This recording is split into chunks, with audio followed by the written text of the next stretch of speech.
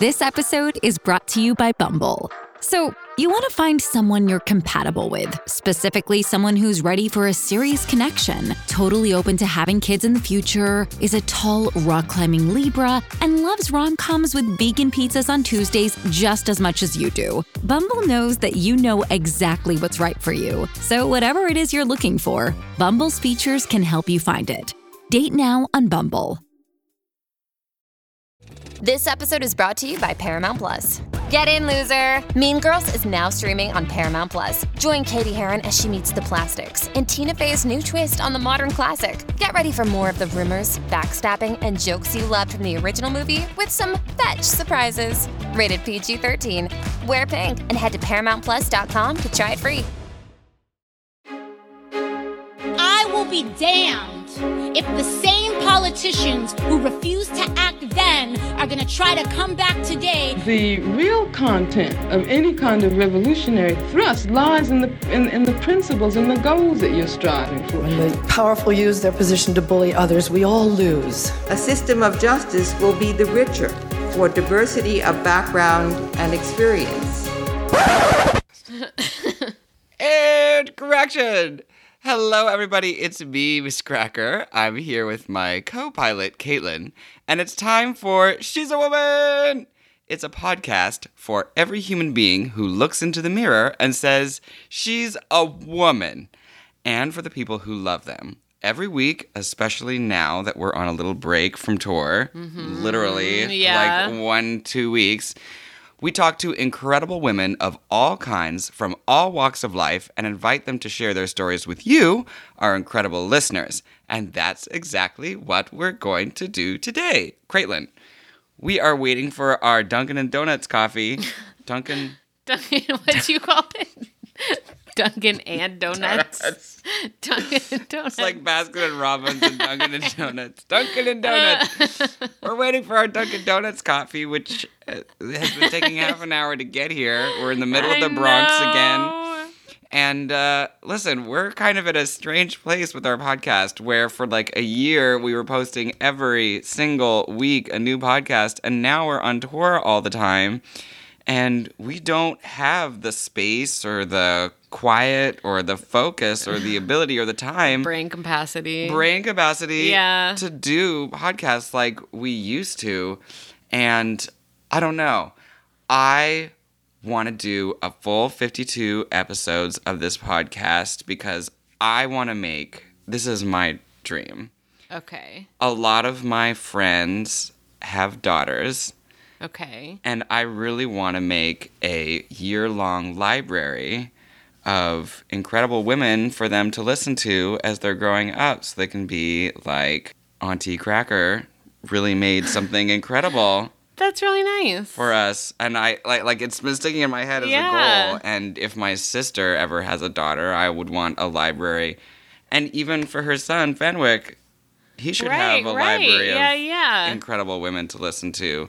So, I don't know. That's one of my goals. And I just kind of wanted to know, before we give up the ghost on this one, what's something that you would love to have happen on our podcast? The end goal of this podcast for me would be to have Sarah Michelle Gellar as a guest so that I could talk to her. Absolutely. That's the goal. That's Buffy the Vampire Slayer. That is my goal. I'm like, I feel like she's like very like 4 degrees of separation away or something. Mm-hmm. Do you know what I mean? Mm-hmm. But I've tried reaching out, and I don't know if it's ever going to happen. But that would be the ultimate goal. Obviously, I would like to have Nicole Kidman on the podcast. I think that would be really amazing. And there was also, I can't remember her name, but there was a woman who held a role similar to Dr. Fauci's role that we wanted to talk to because she basically said, hold to what you believe in when it comes to the health of the community, and told people not to cooperate with an administration that was telling people to cut corners on health for everyone. So I'd really love to talk to her. That would be a big dream, too. And our guest this week is a big dream of yours, too. It's a nice segue. That's kind of why I wanted to talk about big dreams today, because one of our big dreams for this podcast is coming true. We're having someone very special to me. So we're going to get to that in a minute. I want to dive right into our weekly interview, Caitlin. But as you know, first I have a little treat for you. Okay. Every week we do a small segment called Here's the Good News, where we share positive stories torn from the headlines. The idea is that they'll bring you, our listeners, a little hope during these difficult times. And this week, our news is all about fungus brains. Fungus brains? Yeah. Okay, all right. And I'm not talking about my own rotted gray matter, Caitlin. You are a fungus brain. I am a fungus brain. Calm down. I'm talking about mushrooms, Caitlin. Here's the good news. I know you hate mushrooms. I hate mushrooms. But don't think about them as food. Think of them as little creatures. Okay. Here's the good news. Scientists are discovering... When you eat a mushroom, you're eating fungus. I just want to let that sit there. Yeah. I love when you go to an Italian restaurant and it's like... linguine al fungi. I'm like, oh my God, it's literally fungus. Okay, anyway, back on track. A note from the podcast. We just received our iced coffees and are able to charge forward into this important news. About brain fungus. About brain fungus. Brains. Fungus brains. Yeah. Yeah, okay. So, here's the good news. Scientists are discovering that mushrooms may have thoughts, even words, that they pass back and forth to each other. If you're skeptical, let me explain. Okay, so all mushrooms have a little network of roots that connect them together into communities. Well, research has shown that electrical signals run along these little filaments from mushroom to mushroom in tiny electrical waves that look exactly like the waves that make up human thoughts. Wow, and y'all be out there eating them. Yeah. I know. They're having conversations and Oh my we're God. munching on them. So let me give you an example. A little filament, a little root touches a piece of rotting wood. That's really good food for a mushroom. So that little root sends little blips of electricity to other mushrooms, signaling that there's some delicious food. Oh, wow. It sends a certain type of electrical blip that scientists can recognize as the signal for rotten wood, just the same way they can recognize a word in human brain waves. Uh-huh, okay. So scientists are saying if the same wave in the same shape keeps happening in response to the same situation, that's essentially a word. There's no mouth or anything, no sound, but it's language. Isn't it crazy? I totally believe it, yeah. Isn't it wild? So Yeah. they like send a certain signal, like a certain wavelength that means delicious piece of wood for us to munch on. So even more fascinating, these mushrooms may be able to use these signals to talk to trees, Caitlin. To trees. I believe it. All you've taught me about trees and how they, like, have little lives. Mm-hmm. You know what I mean? I feel like it's totally possible. Yeah. So I think that it's very important to, if you believe in being vegetarian, to be vegetarian. But also remember that no matter what you consume, you should consume it responsibly because they're all living things. They have little lives. Right. It Little makes it tiny complicated for vegans, you Yeah. know? Because plants have thoughts and brains and words, and Exactly. animals have thoughts and brains and Yeah. words. And little watery eyes. Yeah. So it's very complicated. Yeah. Anyway, why is this good news? Well, I think it's good news because we're slowly discovering how life, all life, down to fungi, down to mushrooms, is complex, beautiful, and mysterious. And the more discoveries we make like this, the more likely we are to respect the environment around us. Who wants to murder mushrooms and trees? Right. And the more we respect the environment around us, the more likely we are to survive on this stupid planet that we're messing up. And So- help our climate and stuff. Right. Oh, Yeah. absolutely. So anyway, Caitlin, I am convinced now to go on your side of things. I feel like I'm not going to eat any mushrooms because they're little guys. I know. It's And we have ladies. two very different reasons for not eating them, but I feel like, progress is progress. Yeah, exactly. What if you find out that, like, tomatoes? Oh, if I find out that tomatoes have thoughts and complicated feelings, I'm still going to murder them. Oh, no. I love tomatoes too much. Even if a tomato wrote a really great book called Do I Not Bleed? I'd be like, fuck you, tomato, you're going in my mouth. Oh, no. Do I not bleed? Oh, this is getting real loopy. I know. All right. Okay. So let's take a break before we lose our minds. Okay. Okay. We're back. Iced coffee in hand. Now, before we continue, let me say this. If you enjoy your time with us today, make sure to subscribe. Why not subscribe?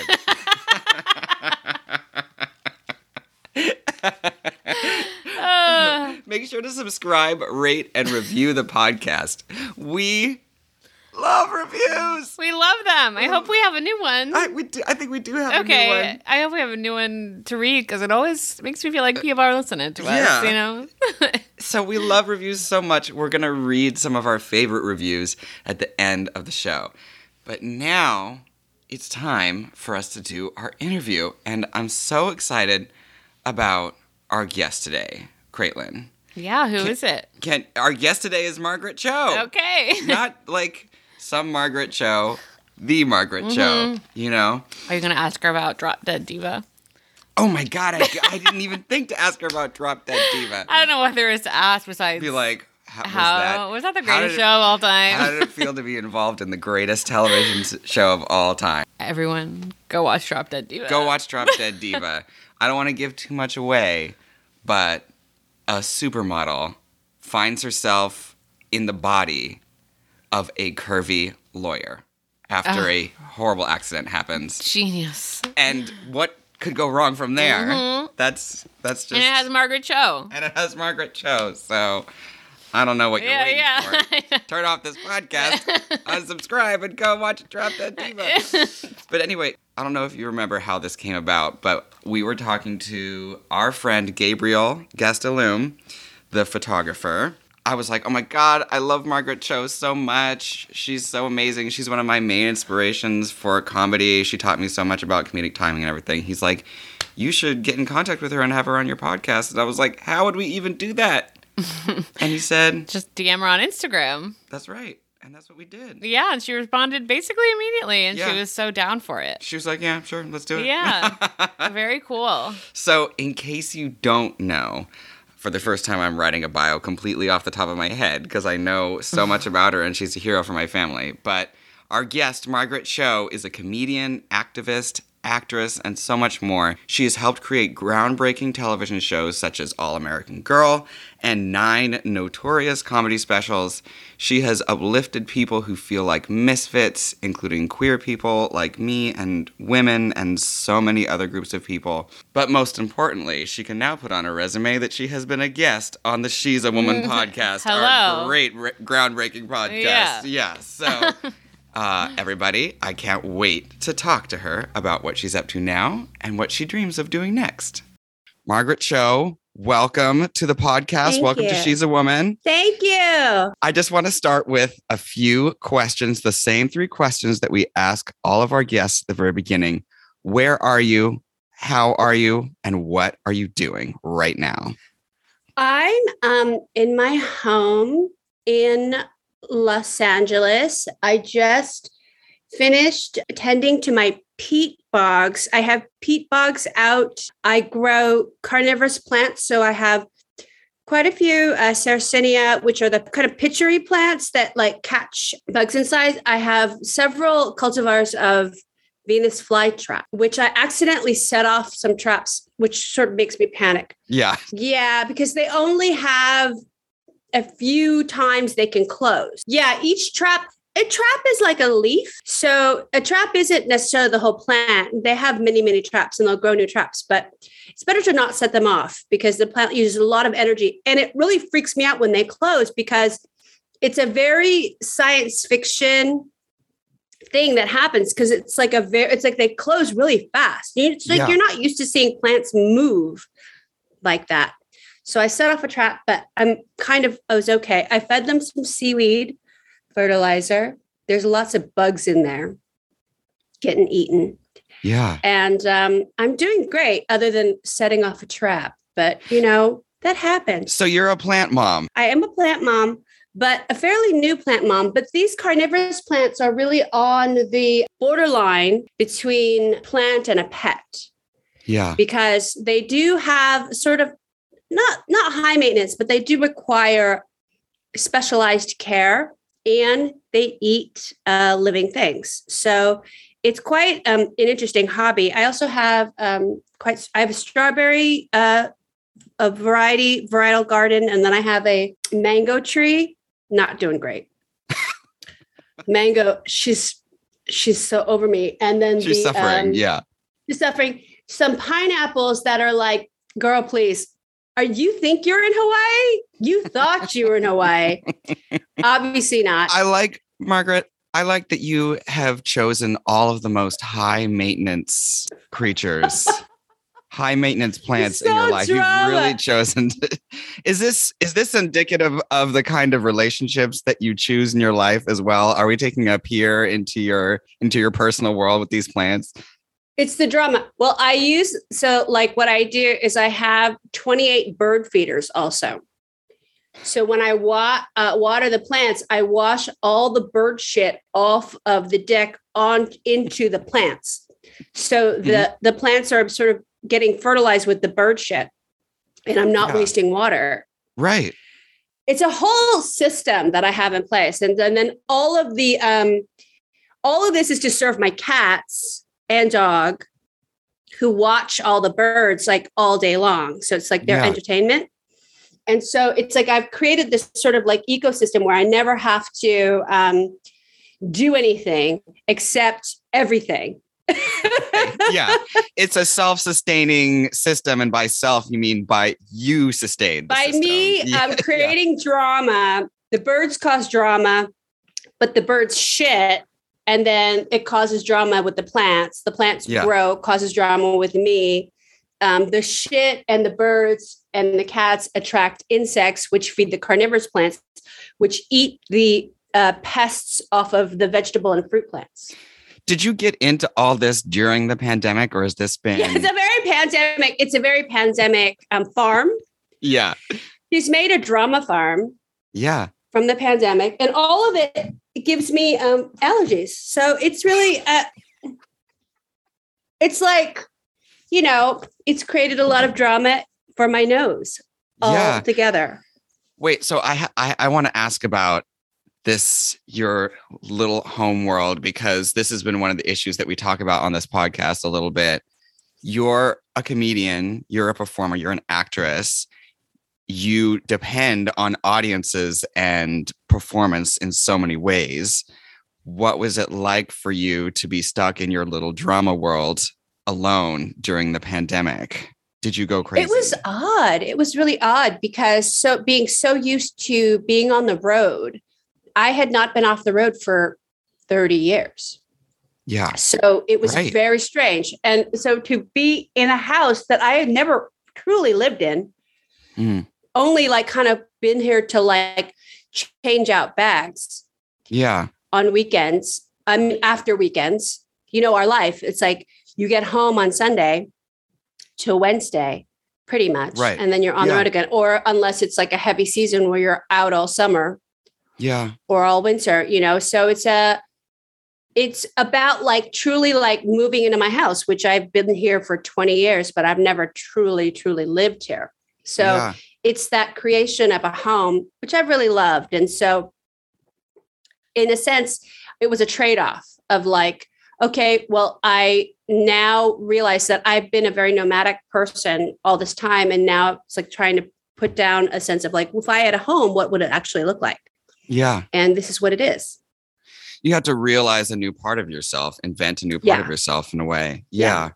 Absolutely. Yeah. For me, like my apartment in New York was always just where I kept my boyfriends. And now I was like, when I came back to it, I was suddenly like, first of all, I don't think you can be here. Second of all, I need plants. And third of all, what do I do? Because if you're a person that likes your job a lot, or is really involved in your job, at least, like you don't have many hobbies to distract your yourself. Art is your everything. Yeah, that's right. So I had to invent a side of my, like, I was like, well, if I had hobbies, what would they be? I had to figure that out as well. Yeah. So you love plants? I love plants. I have a lot of plants. Aloe. What do you know what? Do you kill any? I just killed a calathea. I ruthlessly We're murdered actually- this calathea. I murdered a peace lily on my last tour. I just did a Yes. Canadian tour. I was gone for 2 weeks. I was like, she'll be fine. I came back. Lily was not fine. But you know, neither am I. We all move on. So she went to the trash, and the strongest survived. Okay. And so now, like, you are having to think about all this stuff because I see from your calendar that you're touring constantly again. Yes. And I want to know, what does that feel like for you? Is it bittersweet? Is it just sweet? What's it like? It's great. It's really great because I also have you find out that your pet sitters are great plant sitters. Yeah. So I realized that, I could actually instead of just leaving, and since I have cats here and they're very well cared for, they have one mid-century catio, one Spanish modern catio. They have like so many spaces in the house and they don't really travel well. My dog travels great. So my pet sitters come and they sometimes will live here and they'll take care of the plants. And so then when I return, I feel a sense of like, I'm like really coming home to a full house, which is really joyful. Yeah, that's really joyful. All right. Yeah. So I want to do my favorite part of each episode right now, which is to press rewind a little bit and sort of talk about where Margaret Cho comes from and what your story is. So what I wanted to ask, you grew up in San Francisco around all kinds of people, including, as you say, old hippies, ex-druggies, burnouts, drag queens, who are sometimes ex-druggies and burnouts. And I remember from your first special that I heard when I was first getting to know you, you said that the smell of balls and pantyhose brings you back to childhood. Yes. So a lot of people don't get to grow up in an environment like that. I wanted to talk about how San Francisco and that world shaped you when you were young. I think it really was a great thing to see what gay life was like before AIDS. Oh, amazing. That was a really amazing thing because you saw like this period of time. My parents bought this bookstore in San Francisco that was like a gay bookstore that had a lot of events and it had a lot of gay bars on the street. So Polk Street was like this crazy gay neighborhood in the 70s. And it was the one that rivaled the Castro. The Castro was really very, it was very lively, but Polk Street was really for the men. Like it was for the dudes. Like it was for everybody walking around was like, choose your fighter, cowboy, leather daddy, construction worker. It was very choose your fighter drag. And everybody was like hooking up in the street. It was so immersive and enchanted. And to be a young girl in there and to see all these men, there was something very spectacular and alive and very, it was really tremendous. Like it was not only normal to be gay, it was better to be gay. And so you saw like drag shows happen at night. And I was really young. I was probably like 7 or 8 years old. And I went to my first gay pride in 1978. Yeah. So you saw this culture that was so exciting, but you didn't see any of it on television. You didn't see any of it in the movies, but you just saw it so alive out in the street. And then, Hey, it's Kaylee Cuoco for Priceline. Ready to go to your happy place for a happy price? Well, why didn't you say so? Just download the Priceline app right now and save up to 60% on hotels. So whether it's Cousin Kevin's Kazoo Concert in Kansas City, go Kevin, or Becky's Bachelorette Bash in Bermuda, you never have to miss a trip ever again. So download the Priceline app today. Your savings are waiting. Go to your happy place for a happy price. Go to your happy price, Priceline. We, of course, survived the trauma of our first pandemic, which was AIDS. And then to see what the community rose up out of the devastation was really powerful. So the resurgence of life and the possibility of that is really the lesson, and that you can survive anything, which is what I want to tell that Calathea. You can survive even me as a plant mother. But do you feel like you've carried that lesson into your own life? Because you have had moments where you've had to face really terrible challenges, and do look back on that survival. Yeah. Can you talk about that a little? Yeah. I think that like my biggest problems in life have felt very devastating, whether that is my own self-destruction, my own career failures, my own difficulties, my own abuse, my own struggles, like all of those I've been able to rise above more triumphant in a better space. Okay. So I think that that's like a real lesson, like that, resilience is the most amazing thing that we discover about ourselves in aging. And that so much of our culture is like anti-aging and anti getting older, wanting to burn out rather than fade away. But what about just being able to be resilient, in the face of all that? That to me is the best. Yeah. That's something that we talk about on this podcast a little bit too, ageism. And also one of the metaphors that I always go through with drag is that when you pull a wig out of a bag, you can't put that thing on your head and go out into the world with it. It's not ready. It's all shiny and flat and perfect and new. In order for you to style a wig, you really have to get in there with a brush and ruin it. And then that's what makes it fluffy, is that process of like scraping it and fluffing it and then shaping it. So I think about that with people and with myself, honestly, like the rough stuff that I've been through is what gives me the whatever beauty I have, is those experiences. You know what I mean?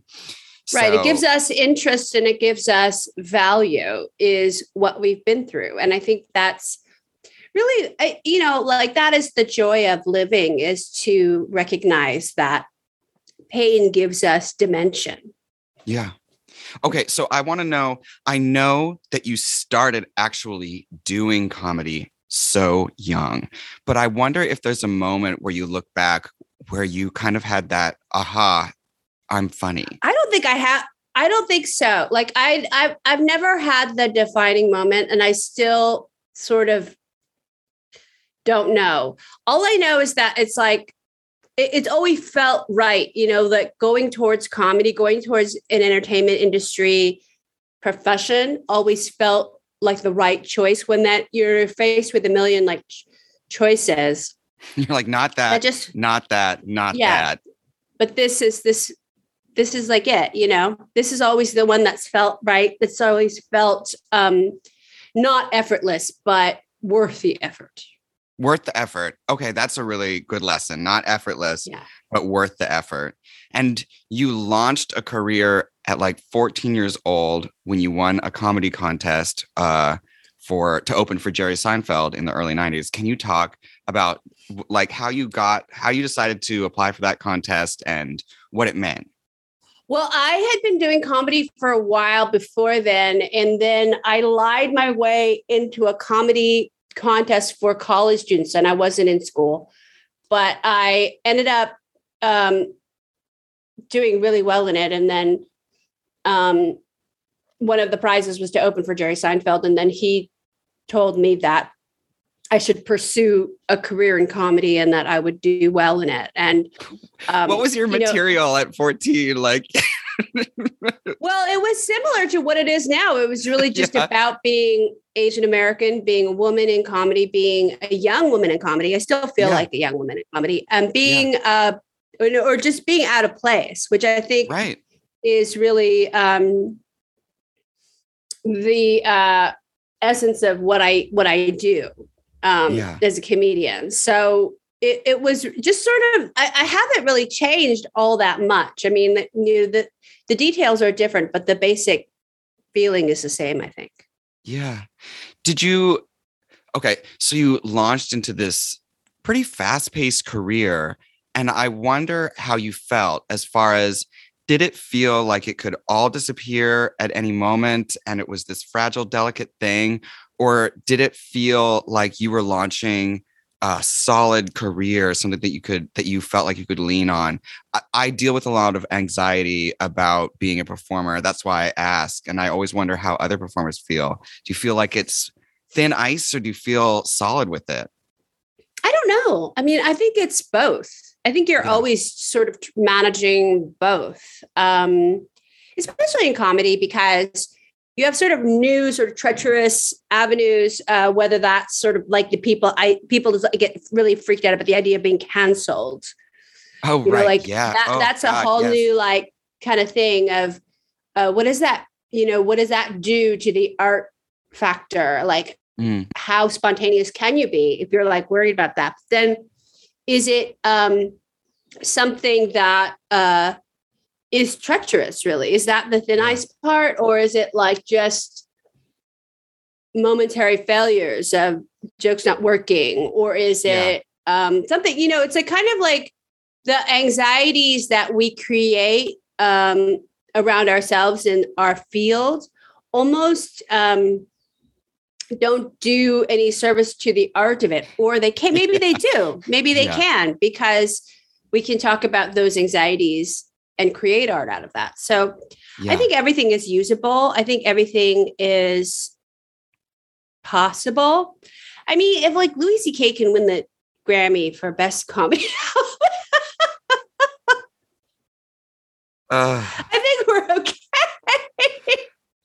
Thank you, Margaret. I'm writing that down above my refrigerator so that I can look at that in the morning. Yeah. You know, if you could like, you could sort of like think, well, I think people are pretty resilient if they're like able to come back from something like that. So yeah, you know, I mean, I don't know. I think it's really about finding a safe place within ourselves where we're not on thin ice. Like, right. You don't have to be afraid of the way that you're perceived or what you're doing if your intentions are pure. And we just want to make people laugh. I think that's pure enough. Right. Yeah. So at the very beginning, and you talk about this in your comedy a little bit, not a little bit, a lot.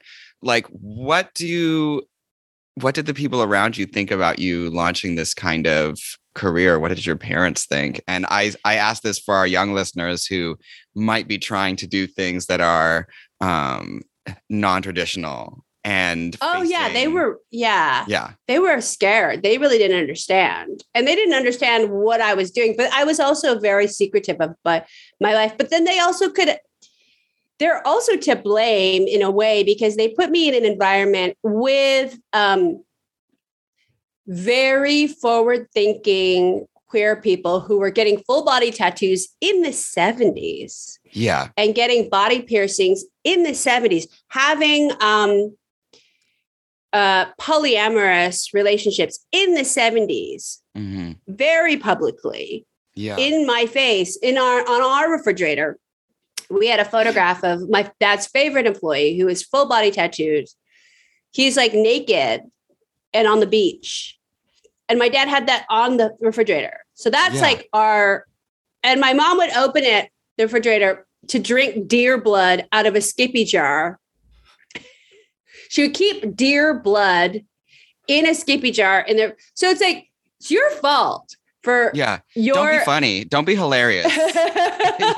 Because I'm going to have to tell jokes about it. Yeah. Yeah. I'm going to drink deer blood out of a Skippy jar where there's like a naked tattooed man on the refrigerator. So it's like, you're the one that I grew up in a weirdo household. Like, why didn't you think I was going to be a weirdo and have a weirdo career? So I think it's just like, they accept that now. You know, my parents are very happy for my success and very proud. And really, it's given their life a lot of excitement. Yeah, of course. You know, so it's hard to even think back of like a short period when they were really insecure about it. But it's also, people have to remember, like, it's your life. You don't have to live your life for other people's expectations or encouragement or endorsement. You don't have to have anybody's approval. Okay, I want to talk shop a little bit now, because I want to know about your creative process. You've been doing this. You've created like 9 specials. And for me, I use the like old Joan Rivers method. Whenever I say something like at dinner or on the mic that makes people laugh, I'm like, I put that on a note card and then I put those in the categories that they're like, that's okay, great. Here's relationship jokes. I wonder, what's your process like? Is there a notebook? Is it all in your head? Is it just going to comedy clubs and seeing what bombs and doesn't and just remembering the ones that, is there a process or is it madness? It's all of it. It's all of it. Yeah. It's all of it. I mean, it's organized and disorganized. It's like, I have a lot of different ways of recording things. I have a notebook by my bed, and then I have different devices with notes on them. I have lots of like notebooks all over. I have like different sorts of journals and everything. They're at any place I would sit. Yeah. And there's stuff that I can write on. I save everything because I'll use it in something, whatever it is. And it could be years later. Yeah. And I'll use it. So it's like, your mind is rich with like things that will be creative. And so your creative life is worthy of attention. That's a very important part of my existence. And my creativity is channeled into every aspect of my existence. And so I'm very much about cultivating that, creating that and making it a real channel in my existence. I always feel like I get questions from people who want to do comedy or are going to have to because they're other drag queens and they're going to be forced in some situation where they have to do comedy. Like, they're like, how do you come up with it? I was like, I definitely don't come up with it by sitting down one day and writing it out. It definitely is something that happens little scraps at a time because I really like it all the time. And then every time you make someone smile, just remember that you're like, oh, that got people at dinner, or that got the audience. And then you gather them all up because you have that. It's these interactions, but it's also these kinds of observances and just like being aware of it is because it's going to happen naturally. So it's the awareness that is the tool. It's like, if your awareness is there to capture it, then that's all you need. Turn it on. It's all that. Yeah, that's all it is. Mm-hmm. Now, I wonder, having created such a number of specials, how it feels after you've written them, because as my mom is a painter and she talks about artistic postpartum depression, if she's painted something that's really amazing, she feels like she's like never going to do another painting. How can she? Do you get that after you finish filming something or you feel like you've completed a project like that? Oh, I don't know. I don't really have that because I think that like whenever you're done with a special, you still have to use some of the ideas like to write a new one. Because what you do is you use like sort of old material to support new material.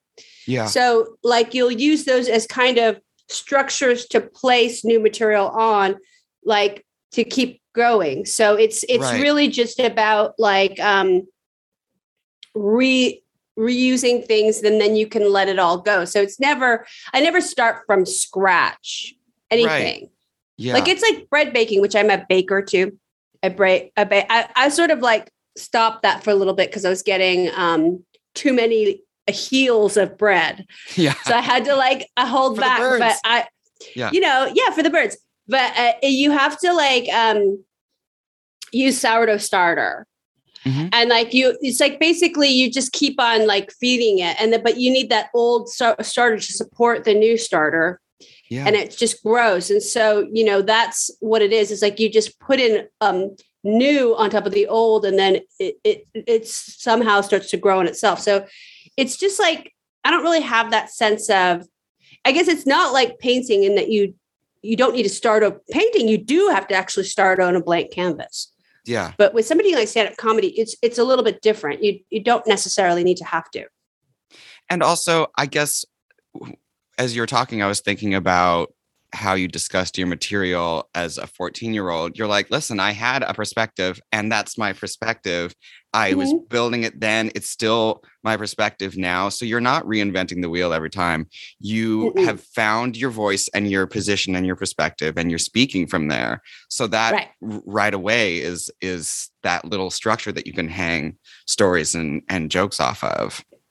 Yes. Like every joke has the same kind of, I think my philosophy in comedy is every comedian has a question that they're answering, or a sort of like essential message in the DNA of every joke that they tell is that the DNA is, for mine is, I'm not supposed to be here, but I am.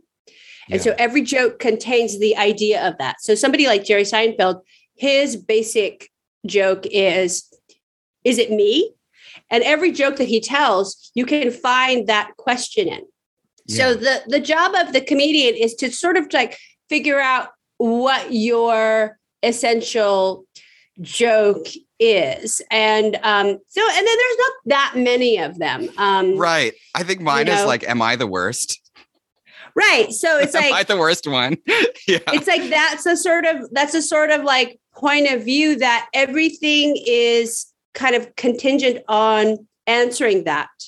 Right. And so then it makes it pretty easy, because your job is through a career is answering that. And it's like Joan Rivers is, can we talk? Yeah. Right. It's a very elemental idea of who we are as an artist. And I mean, I think it's not just comedy, it's every artist is like that. What I admire about your perspective in comedy is that you usually explore the world by making fun of yourself. And you don't turn that critical eye on other people in the same way. You don't make fun of other people.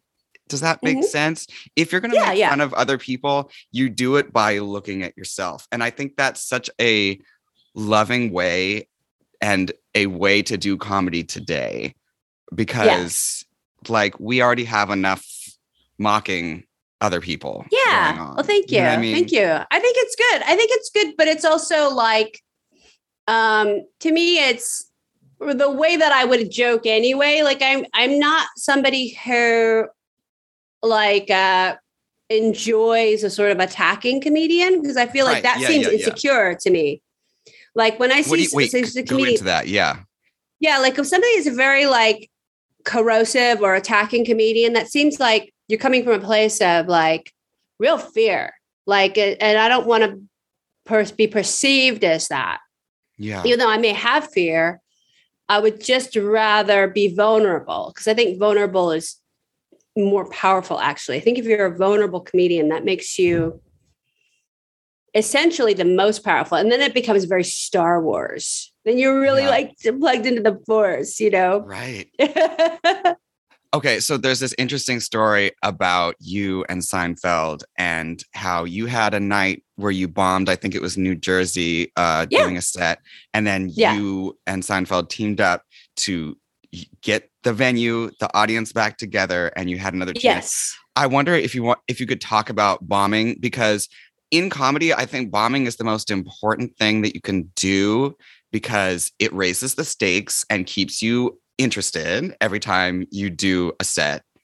Do you know what I mean? Yeah. Like I walk out on stage, I'm like, I'm interested in tonight because I know there's no guarantee. Right. And also, I think it's one of the most important things you can do in life is like fail miserably at what you're good at a couple of times. Yeah. So I was wondering if you could talk about bombing and how it shapes you. Well, I think that I also will bomb within great sets. You know, like I'll bomb like within the structure of even like a longer joke. Like I'll do these mini bombs in between, like things don't work within it, but it's okay because I can keep trying. Yeah. So it's more like when you do really poorly and then you have an opportunity to go back, like with Seinfeld, like what we did with Comedians in Cars Getting Coffee, like we had an opportunity to actually go back and ask, what even was that about? Like what happened? Sometimes it's just a bunch of things going on. But I learn more from bombing than I do from killing, in a sense. Yeah. And then also, like, if you see comedians that kind of get into a pattern of doing really well all the time, they don't grow. Right. So bombing is essentially a way where you just keep on trying. Like you're still trying things. You're trying new ideas, and that you may not be comfortable with, the audience might not be comfortable with, but you're still going to try. And I think it's effective. Like it helps you to grow into a better performer. Yeah. But people are really afraid to. And it's a scary thing. It's like not pleasant, but it can be really like effective if you just keep trying within the structures of like, okay, well, I know these jokes work, but then these may not. And it's okay if they don't. You're like, that one wasn't even supposed to be funny. On next one. Here we go. To the next. It's almost like I was just commenting. But you know, like the goal is for every performance is like I try to cram as many jokes as possible. That's like my favorite thing is when people have a lot of jokes. Yeah. I want to have a lot of jokes. And so when you can have a lot of jokes, some things like may not be funny to everyone. Yeah. But they're good to you. So it's like, it's hard to figure that out, but you can only just keep trying. I want to talk briefly about All American Girl, your groundbreaking sitcom. You were famously asked in a way to tone it down for the show. And I run into this problem when I'm trying to be me. Sometimes I'm asked to adjust who I am a little bit, even when I'm portraying myself. And I was wondering what you learned from that about where to draw lines, where to say, I'm changing this, but I won't change this. It's hard to know. It's hard to know because it's like autonomy as an artist is like something that we're growing. Like, so to figure out what those boundaries are, it's like, where can I be flexible? Where am I rigid? It's hard to know. And I think like in certain spaces, we can really feel like unabashed, like in stand-up comedy, you can do whatever, which is what I love about stand-up comedy is that you can just totally be yourself and do whatever. And it's your show and it's your job. But in other spaces, like in network television, it's more stringent. Or if you're on a streaming platform, it's definitely looser. I think it's something like trying to figure out where you feel comfortable with those boundaries. When I was doing All American Girl, like I didn't know what my boundaries were. I was very new in television. I didn't know what was going on. And television was very different then. At that time, we only really had 4 networks and Fox had just started.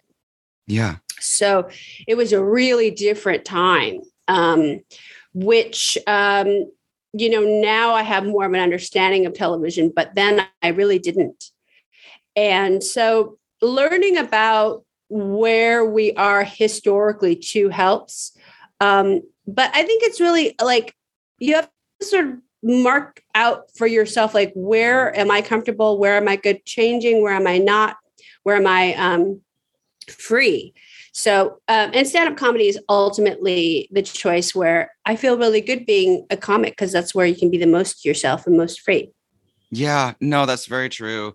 I think that we talked to another great comic, May Soon, and she said that she gravitated towards comedy because when she looked at the people on the mic, they were people that didn't usually have a place or their opinion wasn't usually heard elsewhere on television shows. And comedy gave them a space that most other fields wouldn't. And so she could be a person with a disability. She could be Palestinian. She could be a woman and still carve out a space for herself if she was funny. Yeah. She's great. I love her. No, absolutely. So today you are a household name. And I wonder if people approach you and tell you what your comedy has meant to them and kind of what that experience is like for you. It's really exciting. I mean, I love it. Like, it's very fulfilling. And the best part, I think, is that people have taken my work and let it inspire them to be comedians. And that's the best. You know, so if you could take what I did and make that like something that helped you feel encouraged to do your work, that's like the greatest achievement. So I love it. And I'm in like a really good space of, I think in terms of like my work or fame or whatever, that it's really gratifying. If there are young women who are listening, particularly young women, but all of our listeners who want to launch a career in stand-up comedy, what are some of the things that you wish you knew when you were first launching it that you're like, if I had known that then, it would have made things a little bit easier, or it would have been a really good guide for me?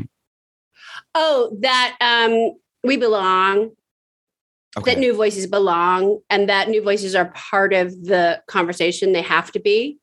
And just starting isn't a place to feel like you don't belong. You do. New voices are absolutely important to the conversation. You absolutely belong, even in the very, very beginning, especially because of the very, very beginning, because you're going to be the future of it. Mm-hmm. So just to start it and do it and not to be afraid. I think knowing that would have made all the difference for me, because I was just so like afraid, but I was so young. I thought I didn't belong, but actually it was like the best thing to start as young as I did. And, I think to know that your opinion, your voice matters and it has value. That's really vital. And I think that's everything. Yeah.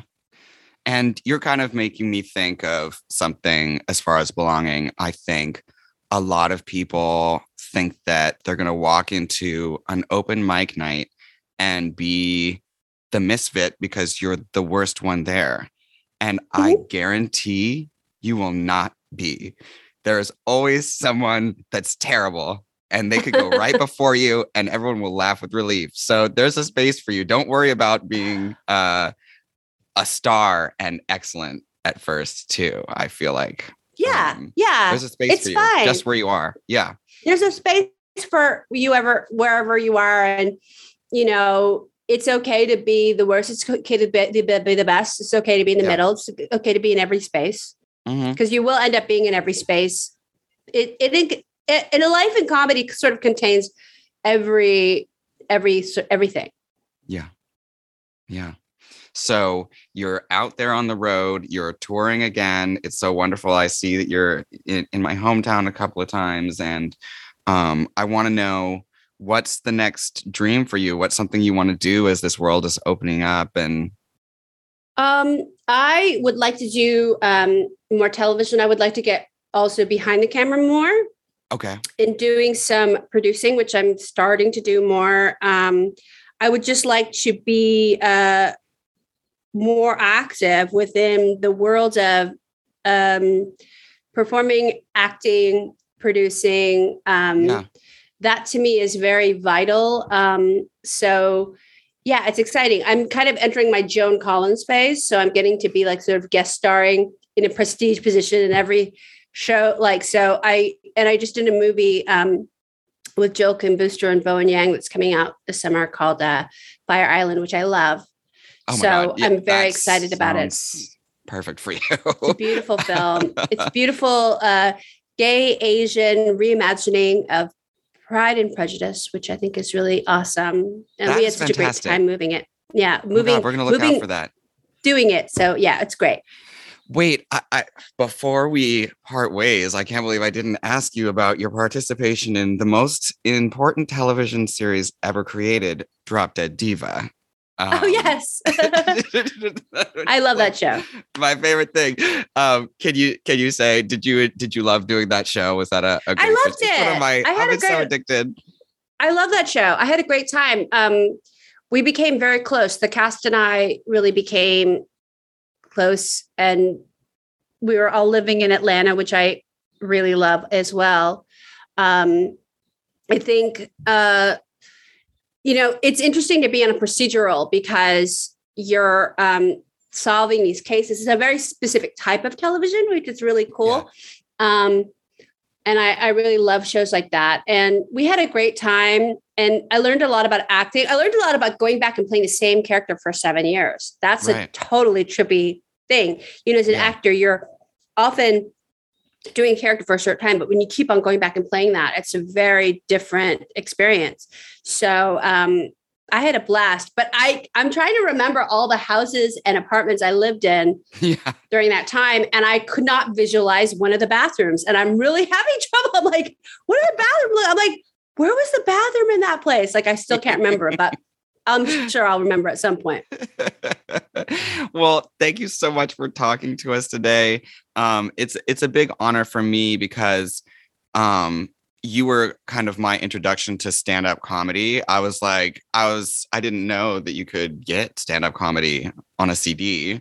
And one of my friends in high school was like, listen to this. I was like, you can just sit in the car and laugh. And then that sort of got me interested in the entire stand-up world. So I think for a lot of comedians and a lot of people who love stand-up comedy, you have been that introduction. And so we all thank you. Margaret. Well, I thank you. Thank you. Okay, Caitlin, that was our interview for today. That was such a fun one. She's so like, quote unquote, normal. You know what I mean? Yeah. I mean, because I think there's two kinds of comedians. There are the comedians like Margaret Cho who are like, hey, listen, it's an interview. Let me just tell you about my life.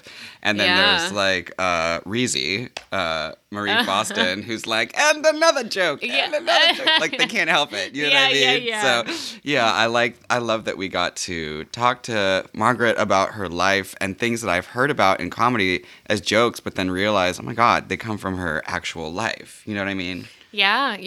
I think that's why she's so beloved. It's all real stories and relatable stuff that has happened to a person, you know? So it's really easy to connect with her. Yeah. She just opens up her heart to you to look at and laugh along with her. And you find out that you have so much in common with her, and what you don't, like, you love getting to hear about the weird stuff that she's been through. So yeah, I don't know. I had a really good time. We got to ask about Drop Dead Diva. The greatest show. It is so underappreciated, and I feel like anyone we bring it up to, they're like, what are you talking about? I'm like, you need to look it up immediately. Yeah. I feel like so many people haven't heard about it. It's a diamond in the rough, you know? It is, exactly. So anyway, love this interview. Can't wait to see Fire Island, which sounds like a dream project for her. Yeah. Like queer Asian romance. Like she's like, come on. It's a what do you call it? It's a shoe-in. It's a slam dunk. It's a slam dunk. A shoe-in. It's a shoe-in. It's a slam dunk. Anyway, clearly we need a break. I've slurped down my whole coffee, and we'll be back in just a minute. Okay, Caitlin, we are back. Now it is time to close out the show. But first of all, I want to say this again. If you liked your time with us today, make sure to subscribe, rate, and review the podcast. We love reviews. In fact, we love them so much, we're going to read some of our favorite reviews right here at the end of the show. Okay. Caitlin, on tour, we've been meeting some amazing people who submit reviews, and we adore them. So let's see what our review is today. One of our friends out there in the world giving us love. Okay, this one is from someone named David. And he rated it 5 stars. Which is very important. The stars rating. I'm having a stroke. 5-star rating. I'm so grateful you make such a positive and uplifting podcast. I really love that you love trees and animals. Which we do. Because I, too, think nature is so special and ought to be protected. My favorite part I look forward to is the good news segment. Torn from Z Headlines. Torn from Z Headlines. LOL. Caitlin is such a great co-pilot. And Cracker is the fiercest, most kindest drag queen ever. The guests are always interesting and well-selected, and the interviews feel extremely professional with lots of good questions. Thank you for all your hard work putting this podcast together. It really is a bright light in a sometimes dark world. Your podcast helped me a lot to feel happy, especially during quarantine. Much love and take care. It's a nice one. That's so nice. I especially love how he wrote out the Z. Torn from the headlines. Yeah. So, see, someone is appreciating that you cannot make yourself say that any other way. You know what I mean? It's getting appreciated by listeners like David. Yep. And you know what? for all those of you who love the podcast, we love it too. It's been our baby. It's our dream for many years to do this. And as we go forward and we do these next few episodes, I think we're going to only do the stuff that we love the absolute most so that we can keep that shining quality that it's had this whole time. Yeah, yeah. So anyways, Caitlin, I think you know what it's time for. Your favorite part. That's right. It's time for the credits. This podcast was produced by Caitlin Gretham, and then I did it. The cast includes me and also Caitlin, and it is distributed by the amazing Studio 71. So, thank you for joining us today. Make sure to tune in next Monday for another exciting episode, or some Monday. You get it. We'll be around. We live on the wild side, and we don't know. Every day is a new thing. We're not a deadbeat dad. We're that fun aunt that sometimes show up to your birthday, like with the she's like, right? She's like, I bought you an Xbox, and you're like, whoa, you're amazing. You're occasional, but you're incredible. So, tune in some Monday for another exciting episode. And remember, if you ever feel down, all you have to do is look in the mirror and say, "She's a woman!" And I'll be with you. Hi, Caitlin, I've got so much caffeine. I know. Coursing through my body. Do you feel good about this episode? I do. I feel like the longer it goes, the more unhinged we get. And that makes it better. You're seeing the real us. So true.